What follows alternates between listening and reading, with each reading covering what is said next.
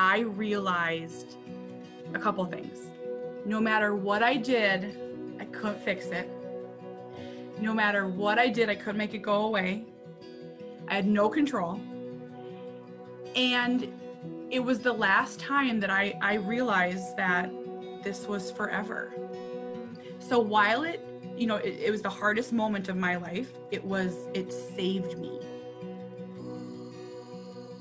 Welcome, friends, to the Aching Joy podcast. My name is Jason Haig. If you don't know me, I'm an author, a blogger, I'm a pastor, and I'm a dad. And in this podcast, I'm going to be gathering stories from other authors and artists and people who have a story to tell about finding hope in the midst of pain. Some of those stories are going to come from the world of special needs because that's often where I end up writing about. My son has severe autism, and that's what my book was about that journey.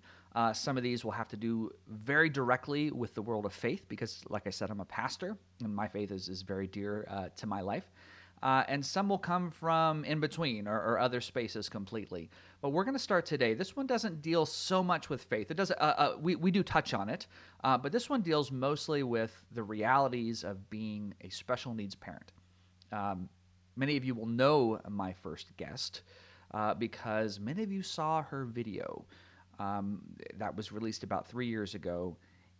And it had somewhere around, I didn't ask her the exact number of views it's on the different platforms, but I believe it's over 30 million views. So this thing went ultra viral. Are you ready? Here we go. Check it out.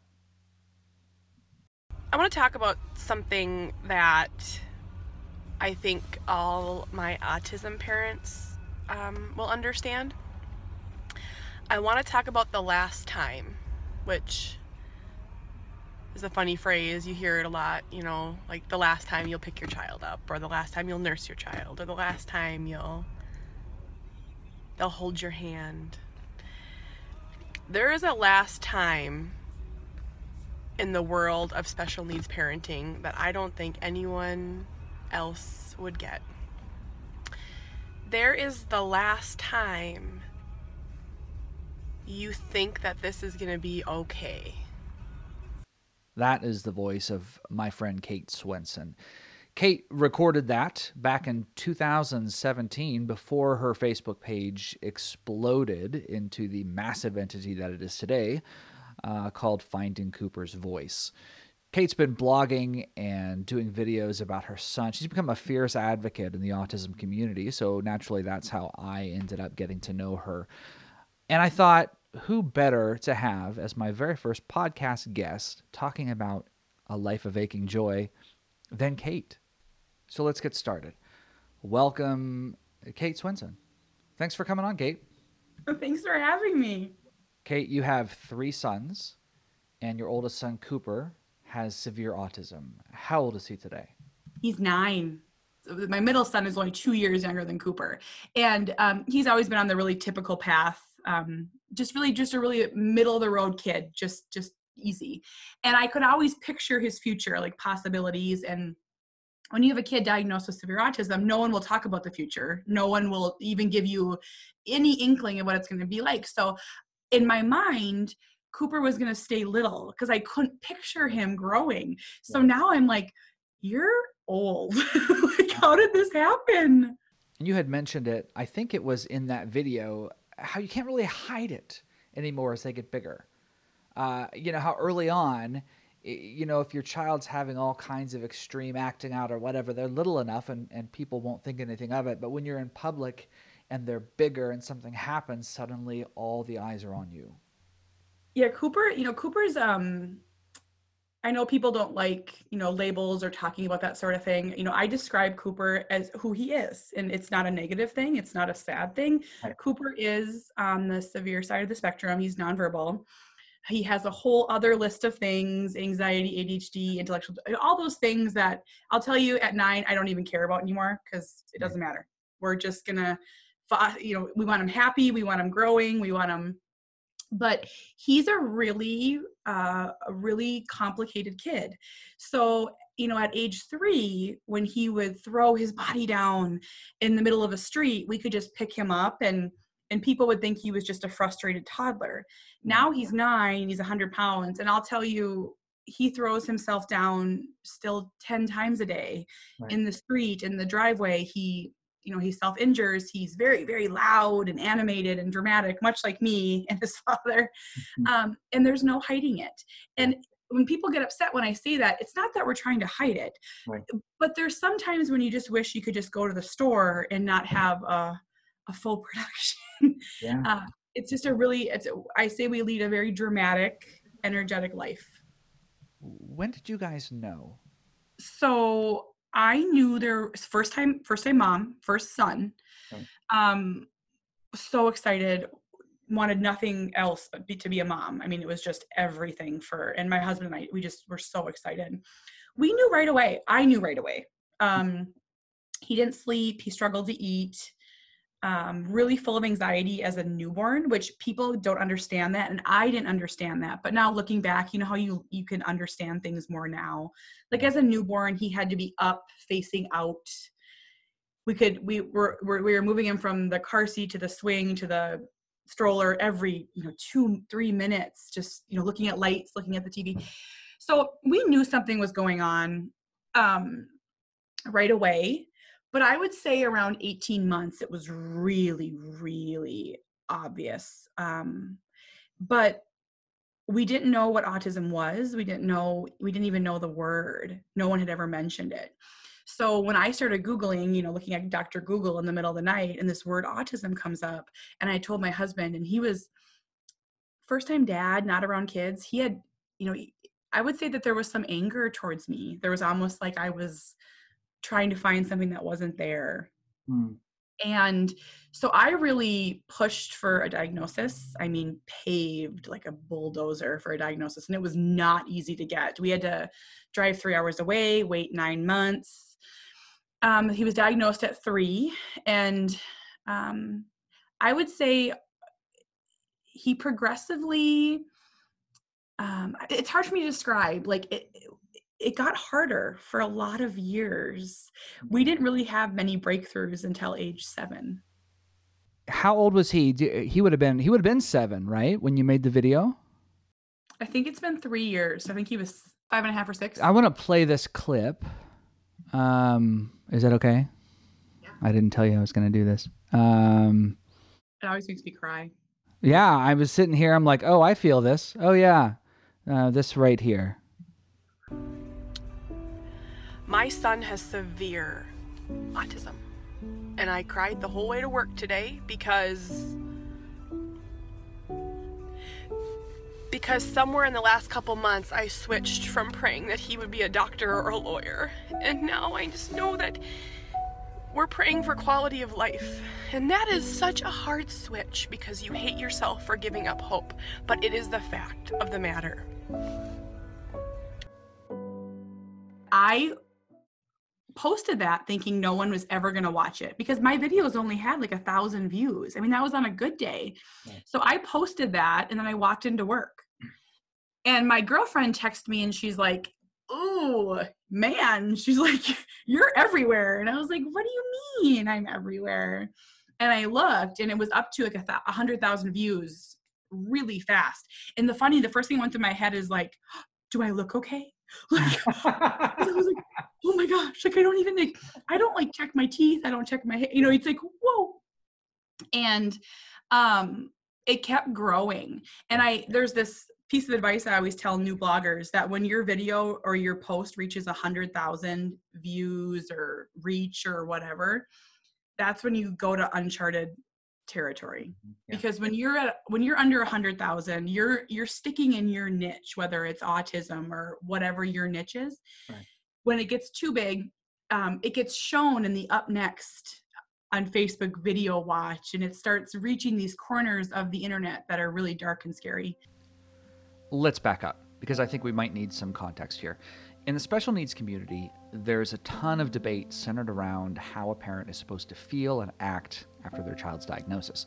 One side argues that autism is a part of the person, so when parents go negative, they end up dishonoring their own kids, along with the millions of wonderful people who have autism all over the world.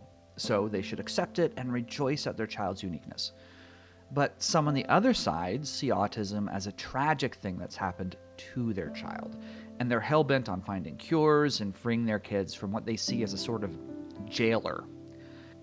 It's hard to advocate in this type of atmosphere because no matter what you say, people will accuse you of taking an extreme position, even if that's not what you're doing, even if you're merely expressing something in the moment. This is what happened with Kate, and this is where it got scary. I was really scared. Like I went through a really, really hard time. I was pregnant, newly pregnant, and my husband had to actually pick me up off the bathroom floor because I was crying so hard. I had no idea that people could hate me so much, that they would send me death threats. It was unbelievable. Yeah, that's shocking to me. It still happens. So that video, if it gets out again, it'll get shared again. This in April, it gets shared every April. Right. It happens again. And, other bloggers talk about me, they share it and they say how, I'm an embarrassment to the autism community. I'm a joke. My son's better off dead. I'm better off dead. And I have really thick skin now, but I didn't the first time, not the last time, the first time. It's really quite shocking. There's so many things I want to say here because okay, before we get to people's reaction, let's talk about the rawness and it's real. What you said is real. If you're looking at your child's future and then suddenly you realize, oh, this is going to be so different than I thought, and it's going to be harder than I thought, and not just harder for you, but harder for Sawyer, harder for your husband, harder for Cooper himself. And all of that coming in, the weight of that, of thinking, oh my goodness, is society going to be ready? Like, how cruel is the culture going to be to him? How is he going to be able to navigate all of these things? And the fact that those are all realities weighing in on you, like you should be able to express that. And there's nothing, it shouldn't be polarizing. You're a mom who is experiencing this falling on you. And it almost makes me mad that people get upset with you there. Because I'm like, you've got to be kidding.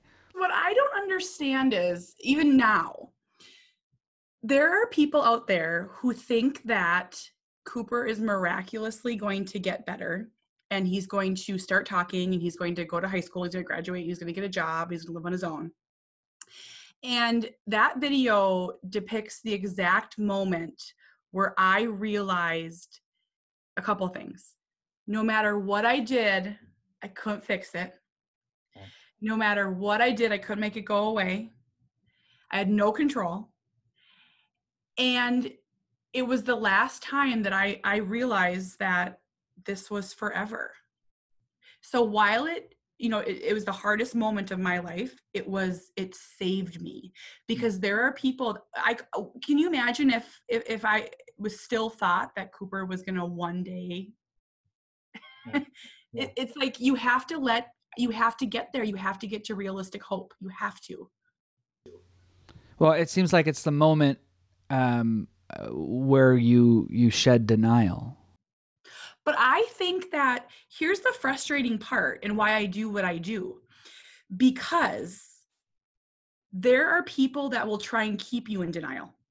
They will try and keep you in denial. And it is so unhealthy and it's so bad. Right. And they will judge you for getting to reality. And I don't understand why that is. They must think that reality is negative. I don't know. Right. Like, Cooper's going to have a beautiful life. He will have a beautiful life. We will travel the world and we will see trains, and he will be cared for and he'll be loved and cleaned and treasured. And he will never, as long as I'm alive and hopefully after, I can keep him safe. That's okay to be excited for that. Yes. It's absolutely right. It's okay. It's funny. I face this all the time because obviously my primary circle is, a lot of the Christian community. And that denial thing is very, very strong in a lot of those places, because people will say, they'll take it from a religious angle of thinking, well, God can come through and do this great thing. And and they'll talk about healing and miracle and all of that. And that language obviously is very, very polarizing, but it's very difficult to let someone know, listen, I'm trying to prepare myself and my family for what's ahead. And the insistence that no, there's going to be a breakthrough, or people are saying, oh, he's in the process of being healed, or look at, he's getting so much better, or look at all the changes. Oh my goodness, he's doing so great. And they really want to help. They so want to encourage you. But it's hard sometimes because I'm like, I can't go to that excited place where you're at because you don't understand. I'm trying to prepare him for the future, however it's going to look. And do I think that there could be radical, crazy changes? Look, you never know, but you don't plan that that's the thing. You've got to let that go. You've got to let it go and say, you know what? This is life. And this is the way it is. So I see that video and it breaks my heart because I'm like, yeah, I totally get it. The last, what you said, it was the last time you think everything will be okay. Mm-hmm. The sentence that I would say to my husband all the time is that, not anymore. I don't say it anymore, but it used to be, this is not okay. Because we always we're like, this is fine. Like the dog meme with the house on fire. Yes, that's us. But we went through years of aggressive behaviors and self-injuring, and really our home was not our safe space, and we had to make some really tough decisions with our other child who was I don't talk a lot about it, but he was being hurt, and different things that families are really shamed, they don't get to talk about out loud. Yeah. And which makes it even harder. And that night that happened, I let myself go to all the darkest places that I needed to go to heal. I thought about, I'm going to die someday and my son's not even going to know. He's not going to be able to come to my funeral. And then I thought about his funeral. And when you think about a life lived, who would go? He won't have, I let myself go there, and it saved me, but it was my bottom. Expound on that. How did it save you? Because I was living in denial. I was thinking that I could not see the future. I could not see severe autism at 20 and 30. I couldn't, and I think my brain couldn't go there. My heart couldn't go there. I would try, my husband and I would try and talk about retirement and what that looked like and the different aspects that go into it. Like if you go into a Facebook group and bring up guardianship, you're going to get your hand slapped because that's just a negative topic. Well, guardianship's absolutely going to happen for us. We should be able to talk about it. And what it did is, being hated by so many and being so honest on such a grand scale allowed me to talk about all the things that I wanted to talk about, because it wasn't going to get much worse. That is interesting. That is interesting. Every so often I'll have a post that's like that. I just did a post and it was pretty brutal again. And I stand by it. I'm in a really great place of acceptance. I'm in a happy place. I'm great. I really, truly am. But I will, every so often, I will wonder why. Like, why was Cooper chosen? Why does he have to be so severe? Why? And I'll get in this like cycle in my brain. I picture being like a cartoon, like why? And I'll let myself sit in it for a while. And I got a lot of hate for that, but because they thought that I was questioning Cooper's existence. Oh goodness, no. Cooper's the best thing in the world, but I don't understand why his life has to be so hard. It's not fair. And I totally get that. I totally get that. Because it isn't. This is another, it's so interesting because these communities, whether the tension that we feel in the autism community, the pressure to make everything look great or to make everything terrible, that thing, it is so prevalent also in the church. And it's a slightly different angle, but it's more like, What do you mean? What do you mean you're not happy? What do you mean? Don't you know this is what God wanted? Or don't you know, so it's from a slightly different angle, but it's very, very strong. And so it's either, wild prayer for healing, or a just accept the divine will of God, and he must have given you your son for a reason. And I hear it every day, every day. how do you respond? I don't. Yeah. I mean, they're trying to be nice. Yes. They're trying to give a compliment. And I had a really rocky road with God for a lot of years. I'm honest about that too. And ours, it was uniquely interesting. I think we tried to go to a church, and we were like banned to the crying room, and it was a whole window was the wall, and people would just stare at us, like just mean mug us. And Cooper was loud. Oh goodness gracious, he was so loud. And it wasn't that we just couldn't go to church; we couldn't go anywhere. We couldn't, and our circle got really small. And I couldn't understand, people would say to me in my life, my own people in my life, I'm not going to name names, but they would just pray. He's going to start talking. Just pray. It's going to be fine. And what I felt like they were doing was I needed someone to come over and hug me and sit with me and help me while I showered. But all I ever got was just pray. And I'm like, I'm praying. Do you think I'm not praying? Literally all I do in my mind, a constant reel of please God, help my son. Right. So I was angry for a long time because I felt really abandoned, forgotten. Right. And I didn't understand why. And now, we've made our way back to church, and it's wonderful. We have a wonderful community. Cooper still can't go. It is what it is.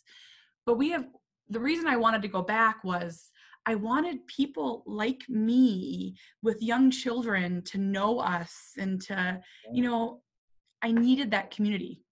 Right.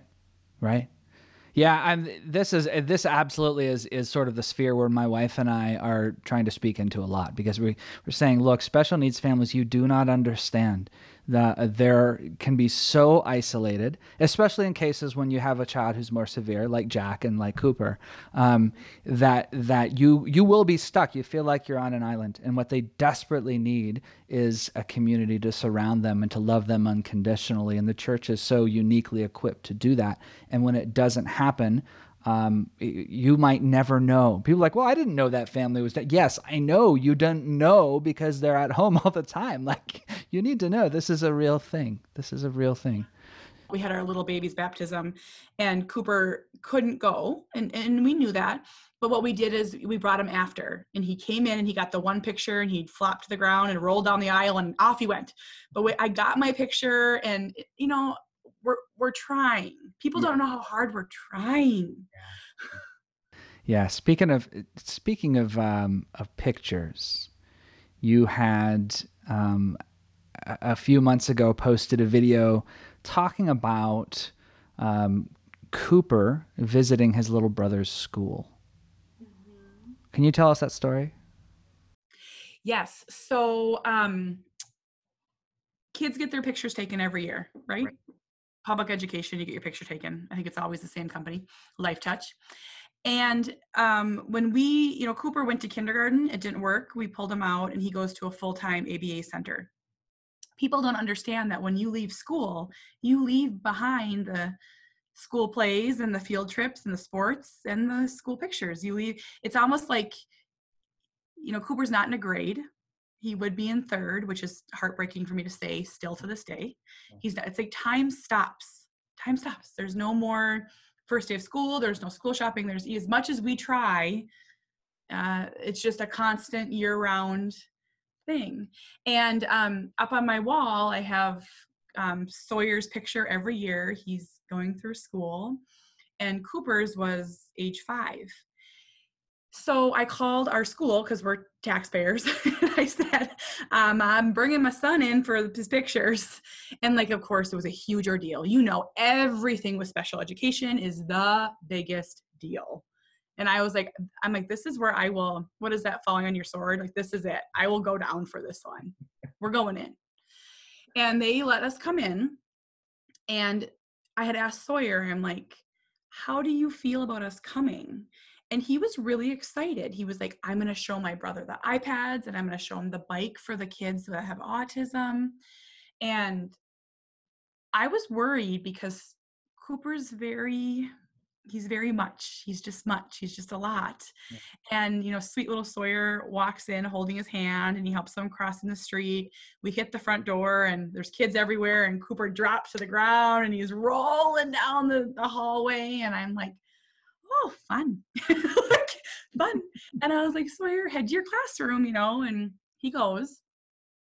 We go in for the picture. And do you ever feel like people outside our world just don't know they don't know how much we prepared for that day? We prepared 2 weeks for that day. And she's like, taking your time. I walk around, I close all the gym doors. Your radar's in full motion. They're like drinking coffee, and I'm like sweating. I'm chasing Cooper, and he's ripping pictures off the wall, like that artwork. And I was like, just please take the picture. And she's like, does he want to stand? Does he want to sit? And I was like, I don't care. We get him in the seat, and he refuses to look. They have the light up here, to the lighting. And he looks at the light. And I think, people are so sweet. She was like, say cheese. She's like, what's your favorite color? And I'm like, I'm going to kill you. And we got one. It's adorable. He's looking up at the sky. It's very cute. And then the second it was over, he was gone, like right out the door, rolled down the hallway. And people think I'm being dramatic. I just wish we had a camera crew once in our life, because it really was that dramatic. Yeah. And we get out the front door, and he turns around, and he's nonverbal, but he has approximations. And he's like, that's his brother's name. And he claps and he points. So what was so humbling about that moment to me was, while he's driving me bonkers and he's giving me a run for my money, it's really hard for him. Right. It's not his fault. He's not giving me a hard time. It's really hard for him it gives me goosebumps, because he can't wait in line. He can't sit in a chair. He can't understand. People don't understand him. So for him to go there, he was so proud of himself. We went out for a donut. We celebrated like he had just walked the aisle at graduation. So proud. Yeah. And I don't know. It's just like every day we have these huge monumental things. And that's one of the blessings of autism. It's like, like today, like the baby's hat blew off in the wind and Cooper put his hat on. I mean, that's monumental. Yeah. Yeah. I always say that's one of the unique blessings that we as special needs families or parents have, is that we can celebrate small victories in a way that others just don't understand. Oh my gosh, we celebrate everything. We're always clapping and dancing. And I once had someone say to me, probably based off my videos, because they were sad for a while, I'll admit that. But someone said to me, they're like, your house must be really sad and quiet and dark. And like, she was like just describing what it was like. And I'm like, my house is like full of laughter and joy, like happy screaming, stimming screaming, like all the time. All the screams. We've had a couple recently. Jack, I was home. I was working late on Saturday, and I'm walking home, and I get a text message that says, "Dad, be home at 10." And then an immediate follow-up from my wife that said, Jack just typed that. Had he ever texted you before? No, ever. Never. Isn't that crazy? It was like, I couldn't believe it. She said he was saying dad, so he's, functionally nonverbal, but he's got a few but dad home. And she's like, well, what time does he usually come home? 5. Well, it's evening because we're preparing for sermon and stuff. And so he usually comes home at 5. And so he said, Dad, be home. And he put 10 because it was like 15 minutes. It was like 9:45. He put 10. I could not believe it. And it was one of it absolutely made my weekend. And that's all it took. And so I feel like we have these moments that people don't understand. Like, we don't need for him to, hit a walk-off home run at the end of his baseball game. We get moments like that. Do you, so bringing it back to the okay thing, I will have, and I've talked to other moms about this too, that have kids in the 9 and older range. I will have moments every day where I'm like, this is going to be okay. This is okay. Like it's like big swings of emotion where, it's like he will do something and I'm like, we're fine. This is fine, and it makes me, it's a blessing. Like it's truly a blessing. Hey, you guys, I hope you're enjoying the interview. I just wanted to press pause really quickly to tell you about my book, Aching Joy, Following God Through the Land of Unanswered Prayer. This is a really personal book for me because it chronicles my own journey of hope in the midst of pain. It's a story of unrealistic expectations, the ones that I had when my oldest son was born, and how his regression and autism diagnosis really destroyed those expectations. It's a story of grief, of pain, and ultimately the rediscovery of hope and joy. This isn't a book just for special needs parents, but really for anyone walking through a season of disappointment with God and with life. You don't have to wait until it's all over, friends, to live again. There is joy to be discovered even here where you are in the land of unanswered prayer. So I encourage you to hop on over to Amazon or Audible and pick up a copy of Aching Joy. It won the Cascade Award last year in 2019 for Best Memoir, and my mother really, really enjoys it. So you'll have those kinds of days, and then the swing back or the rest of it hits you. So that day that you took Cooper to Sawyer's school was this great day, but as you quoted your friend there that said, once you enter the world of special needs, some of your happiest days will also be your hardest. So how was that a hard day? It is that was told to me back when Cooper was young, and I didn't understand it. It didn't make sense to me. So for parents that have newly diagnosed kids, you're probably like, what are you talking about? Here's an example. So Cooper is 9 and my middle son is 7, going on 16. And our house is full of kids all the time, before the coronavirus and hopefully again after, but like full of kids in the age range of 6 to 9, boys, girls. And they are in and out and they are playing and they're talking. And did you know that, I mean, I block out what 9-year-old kids are really like. I do that as a defense mechanism. I mean, I didn't know 9-year-old kids have like whole lives and like talk to you about like their parents building a deck and the Trump. I mean, they talk about everything. So it's just shocking. They have lives and social lives. And like I have so much joy that Sawyer has so many friends and he's so liked and he's so popular. And then I see what a 9-year-old boy is like. Like I had no idea. So I mean, going to Sawyer's school, I should have 2 boys going to that school. They should be getting on the bus together every day and they should be going together and playing. They should be both doing sports and friends, and we won't have that. And that's sad. Yeah. But how amazing that he got to go for this first time. Yeah. You said in that video, and this is what I love, this is what resonated with me so much. When you run from the hard, you're not healing.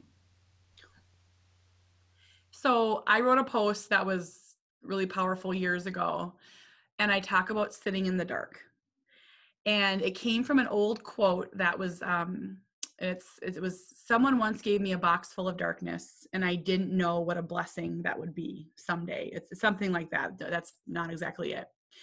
But it is so true because I would busy myself thinking if we just do more therapy, this will be fine. And if we just do this gluten-free and take away the dairy, and if we do this, all of this will be fine by kindergarten. This is all going to go away. He's going to catch up. And I wouldn't let myself feel the emotions of having a little boy who might never talk and might never grow up. Yeah. And I ran from it. And now I don't run from those feelings ever. I call it the rabbit hole. I step in there And I will literally, if you see me, if you know me in real life, sometimes I will just stop and I will close my eyes and I'll be like, okay, this is hard. And I will just feel it. And while these 9-year-old boys are telling me all about their social lives and their Pokemon cards and they're talking to me, and my son's in the corner doing what he's happily doing. But I don't stay there. I step back out. Mm-hmm. You can't stay in the grief, but you have to feel it. Yeah. Yeah. And this is one of the things that I wish that people would understand. And I feel, I don't say I feel bad for you, but you have to fight because your profile is so high on social media that you end up getting caught in the crossfire of in trying to deal and trying to process grief. You get caught in a crossfire there.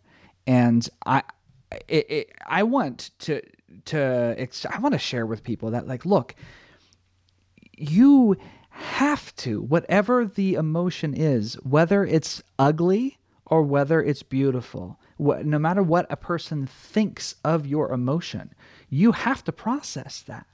Like, you can't, I've never been able to talk someone out of having an emotion. It's just like, why do you feel that way? Stop feeling that way. Okay, thank you. That's very helpful.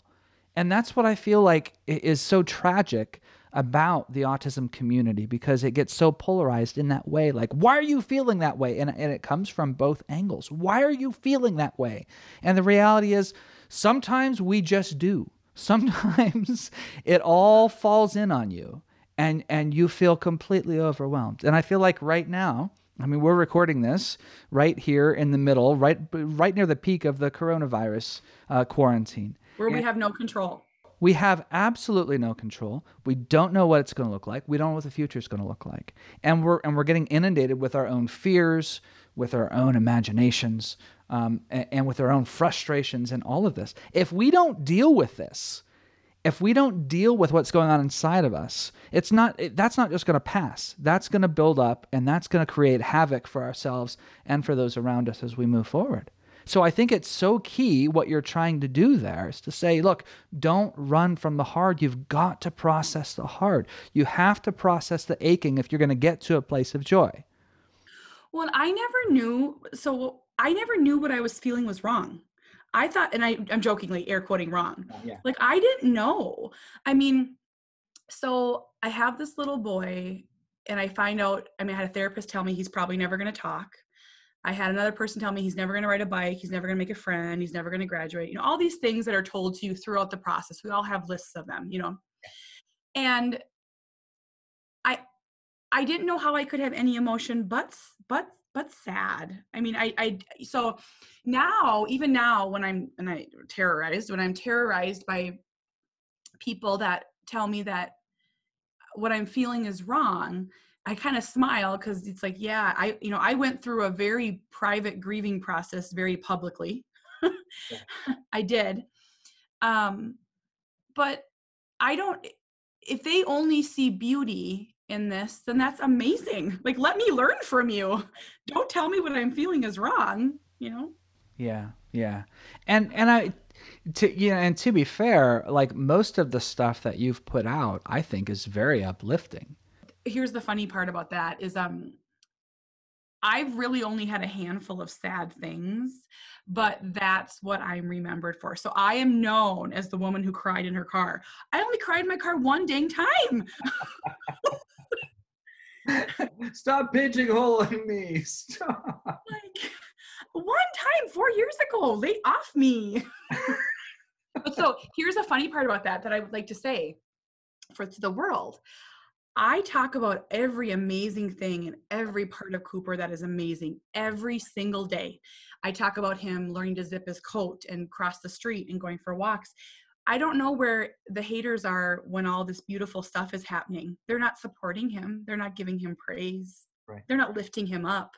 But they're sure there when I say, I wish my son talked. Yeah.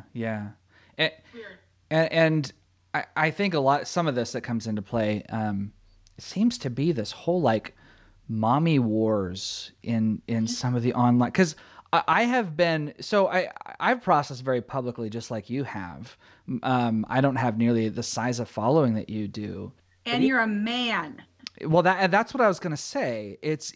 I think that with dads, people expect that the dads are either not there, or like I think they're just so excited that they see a dad who's engaging that maybe I just get a pass on it. I don't know what it is. Jamie could say anything. My husband could say, like, we'll do lives and he'll say things that like I can't even think of, like a funny joke, like totally inappropriate. And I'm like kicking him under the table. I'm like, you can't say that. And everyone's like, oh, Jamie, that's so sweet. What? But I just don't understand how other moms will look across someone facing something totally different and then just go crazy with the knives. I don't understand it. Yeah, and I have I'll tell you this, I have never, and I'm proud of this. So I've on Facebook for 3 years. I have never publicly went after a blogger, a mom. I've never once stooped to that level. I'm so, and I think that's probably why my page is the size it is, because I don't stoop to that. And I haven't argued. When I was that viral video, I argued. I was like, but I'm a good mom. Like, why do you hate me? Like, I mean, I argued. I did the whole high functioning versus low function. I did all of it. I haven't argued in 2 years, and it's saved my mental health. Like, if you hate me, well, you want to tell me the sky is green? Sure. It is. That it's just interesting to me because in addition to processing the grief and all of the emotions with Cooper, you've sort of had to do that from a different angle in processing how am I going to deal with being, hated by some of these people or under a microscope and so criticized. Like, how are you going to do that? And I just find that really interesting that you've chosen to just sort of like, okay, I did it. I went to the dark place and now whatever, have at it. Yeah. Oh yeah. Take your best shot. Like, well, and there are things that sting. I'll tell you some of them. I had one woman say about me. I remember certain comments or emails. I mean, letters. They'll say things like, one woman said, I bet she's the kind of woman that pushes someone down in a wheelchair. Like, that just really bugged me.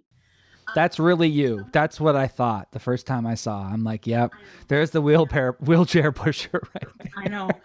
Someone said, I'm sure she loves Cooper. She just must not like him. Oh, come on. Oh, that one got me.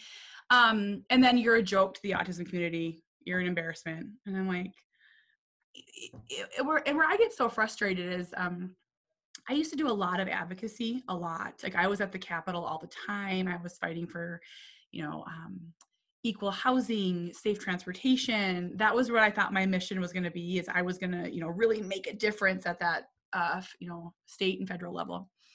And I got so beat up. It was right around the time of my viral video. And I couldn't figure out why I was fighting for people. And I'd look around and there was no one else standing next to me. I was fighting for Medicaid. I was putting myself out there and there was no one else there, but they were all on the computer. And I thought, why am I doing this? Like, why am I fighting to help people that would probably push me down? So I took a long break. And now I choose what I advocate for. I've really changed my focus, and it helped me a lot to hone it in. That's good. I think you have thicker skin than I do. I'm just not used to it. I was so with my viral video, the beach one, I had, it's got, well, I don't know, it's nowhere near yours, but it was like 3.4 million or something like that. That's huge. But I had, I think, one negative comment. Oh, good grief. One negative. That's what I'm saying. I'm like spoiled in this. I think probably if you had posted the same thing, it would have, I don't know. You should watch it afterwards and see what would have happened if I had posted this. But anyway, to me, that's just a strange phenomenon. And it is sad that the detractors are the loudest. The craziest people sometimes are the loudest. They are. They are. So can I tell you a funny story? Yeah. I was fighting one time online. Like I was like, so I'm giving my kids a bath, water everywhere, tubby toys everywhere, and I'm holding my phone and I'm fighting with this woman. Like I'm the worst mom, and I'm laying into her and she's laying into me. And I was like, on here. And I like looked at her profile. She was like 16. And I was like, okay. That was the last time I've argued with anybody. It was years ago. I was like, you need to go talk to your mom. I need to take care of my children. Like, this is not okay. Because I'm fighting with the people you're fighting with online. They're not going to come up to you on the street. I mean, it's just so funny. I really believe that, like, saying that, like, sometimes silence is the best response. Like, I'm not going to throw fuel on the fire anymore. I mean, Yeah. And I'll tell you, there's like sites devoted to hating me. I mean, there's just terrible things. And I don't look, it is what it is. I can't change anyone's mind. Like, if you hate me for that one video in my car, I'm sorry. But you shouldn't, and people shouldn't have to apologize for feeling pain or for feeling confusion. And this was really the theme. A big theme of my book was like, you've got to go through and deal with everything that's down there. People, I think we tend to think when we're going through a hard time that if we just numb that hard time, then we can have joy. But you can't numb only one side of your heart. I think I read your book, your wonderful book. Every morning, this is going to sound so cheesy. Every morning I choose joy. I tell myself that I can look at a situation in two ways. So I mean, I have a million examples. I mean, we're outside going for a family walk, and, Cooper's frustrated and hitting himself in the head, and I have to be right there, and I'm talking him through with like a hostage negotiation just to get him to walk, and I'm kissing him and I'm hugging and I'm tickling him. And it's like, there may be 30 seconds of good, and I'm going to hold on to those 30 seconds because I can look at when you have a child with a significant disability or someone in your life, anyone, you can look at it in any way. And for a long time, I didn't choose joy. I didn't. I was too sad. Yeah. And now I do. And my life is completely different. You had that change too, didn't you? Oh, yeah. It took me a really long time. It was something I didn't even recognize. I was walking through the whole stages of grief. That's all it was. And even that, it's funny, even that is controversial in this community to use the word grief. But it's like, well, what else are you going to call it? You're dealing with something. We all have these expectations as parents, and like what you were finally, fully facing in your first video, where it's like this is the way life is going to look, and it's going to be great, and then suddenly it crumbles. What else? What other kind of response can you have other than a response of grief? It's going to be different than I had hoped. And maybe we can recover from that. And you have recovered from that. Thanks be to God. And so have I. But that's not something you can talk someone out of. And what makes me so mad is what you just said is it's not just that life was different. So there's so many different parts of it. So it's like, I expected to have a child, and I've been told by many people, you should have been prepared for this. This can happen when you're pregnant. Oh, no one thinks. So, not only did my son not talk, and, he's not going to live on his own, all those pieces, right, that were different. It's also really hard. So there's that part, meaning like the days are really hard sometimes. He's struggling and our family's struggling. And then you have the emotions that go into it. And then you have the impact of the outside world. So it's like, people, they think that we're just, sometimes I think that they think that we're just, I don't know what they think, that we're just bad parents, but it's like, there's so many layers that go into this, right? Right. Yeah. I was just thinking about, some of the places we end up finding joy, are through our other kids too. That's been one of the unexpected, amazing things that's happened in our family, is that Jack's sisters and brothers, have become these wonderfully caring people, and they end up, with this new level of sensitivity and empathy, and they're his champions. They're his champions, and to see the way that they've responded gives me a new level of hope for the future.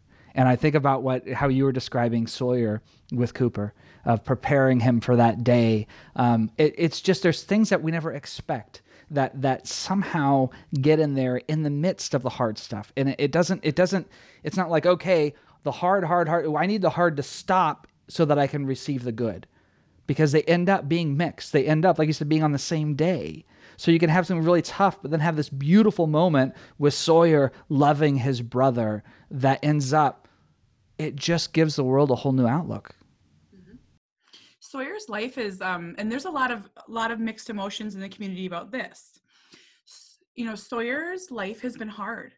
Yeah. It has. It's different. It's his life is different. He grew up, I don't talk about it a lot because I get a lot of guilt around it, but there were not even just the aggressions towards him, but he had to have one parent. We had to split up all the time. Jamie would take Sawyer, I would stay with Cooper. We'd have to leave early. We'd have to miss things. There's all these different elements that we're working through. We're going to figure it out. We're going to give him his best life. It's going to be great. But so for a long time, I felt bad. That his brother has never, ever really acknowledged him. They've never played. Sawyer wants love so bad, and he's never gotten it. And I can say that that's sad. And in the same breath, I can say Sawyer is going to be the most amazing advocate. He will change the world. Yeah, right. He is like, he asks me questions. He thinks about things. He befriends the kids at school that need friends. Right. Yes. And that's because of Cooper. And I'm thankful. I feel like Sawyer is blessed because he's learned things at age 7 that most adults don't know. Absolutely. I got to tell you this one. We have, Jack's little brother, Sam, is 11. And 2 years ago, Jack had brain surgery anyway, I won't go into that. But he had all of these effects afterward for the next 6 months. And he would have just terrible, terrible screaming meltdowns every night at bedtime for hours. And so he was 12 at the time. So the thing is, he shares a room with his brothers, Nathan and Sam. And we had to go in. They are so used to all of the stuff that's part of our world. They usually sleep right through it. It's just like, this is what life is like, Sawyer's the best sleeper. Cooper was up at 3 a.m., running around naked, listening to Thomas, and Sawyer's like every time. Yeah. But this was another level, and they couldn't go to sleep. So he's keeping them up for hours and just screaming, and we couldn't console him. He couldn't tell us. So finally I had to tell my sons, I said, we have to bring you out. You can sleep in your sister's room on the floor. Come on. And I pull them out, and Sam, who is kind of like the big brother, he says, but what if Jack needs me? Because he needs him to give him his script, and what if Jack needs me? I said, Sam, I'm so sorry, but you are not getting sleep, and it's okay. It's going to be all right. So we take him in there. Sam is the most compliant, obedient kid, right? He is just so right there. So I take him in the other room. This is a long story, so it might not go on the podcast, but I think you'd appreciate it. I take him in, and he lay him down, and he's so upset with me. He's like, Dad, Jack needs me to tell him the order of his movies, because that was this particular script that he needed, and he needs me there.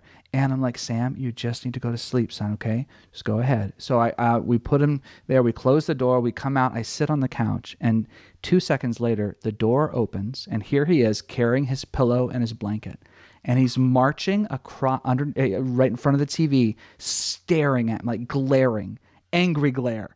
And he's walking like this. And his chin is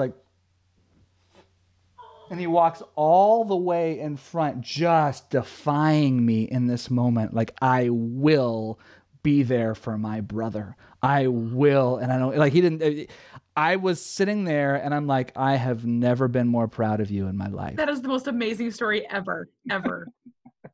So of course, so I let him that night, and I talked to him the next morning. Of course, just trying to like balance out some of that. You do need to listen. You do need to sleep and obey. But I'm so proud of you. I love how you love your brother, and that does give me hope for the future. Is to see the way special needs siblings respond.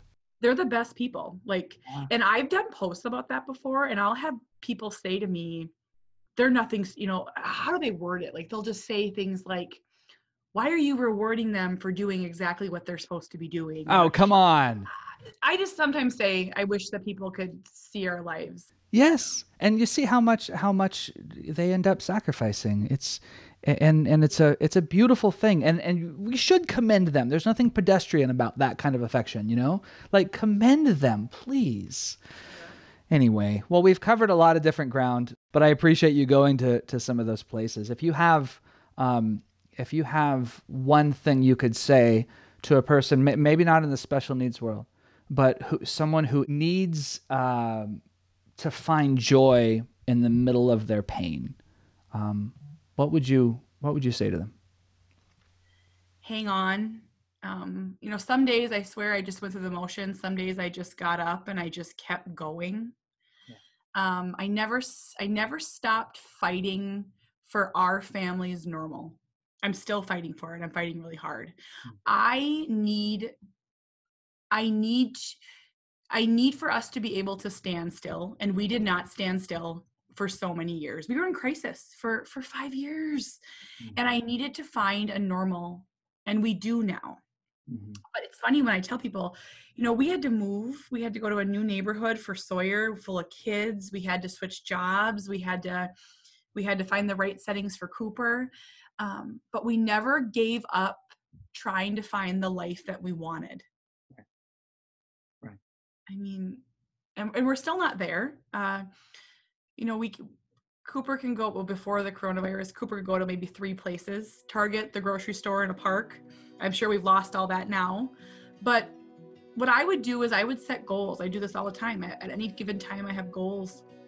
And I need Cooper to be able to go to his brother's hockey games and baseball games. I need us to be able to go to restaurants, and I need us to be able to go on airplanes. And if that takes us 10 years, I'm going to keep trying for 10 years, because we can't live our whole life in this house forever. So I don't know. I think, my message would be just keep going, just keep moving forward, even if you're crawling, feel everything.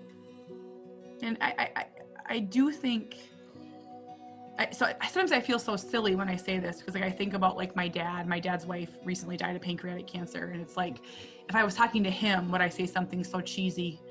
But it's like, Dad, just keep going every day. You just got to keep going. Indeed, you keep going. And that's what I love about Kate Swenson. She keeps going because she's figured it out. If you want to reach acceptance, if you want to be the kind of parent who knows how to rejoice about your child and about your circumstances, the only way to get there is to deal with the grief and the sadness and all of the very real things that you're feeling. And that's true of all of our circumstances. You have to feel it in order to deal with it.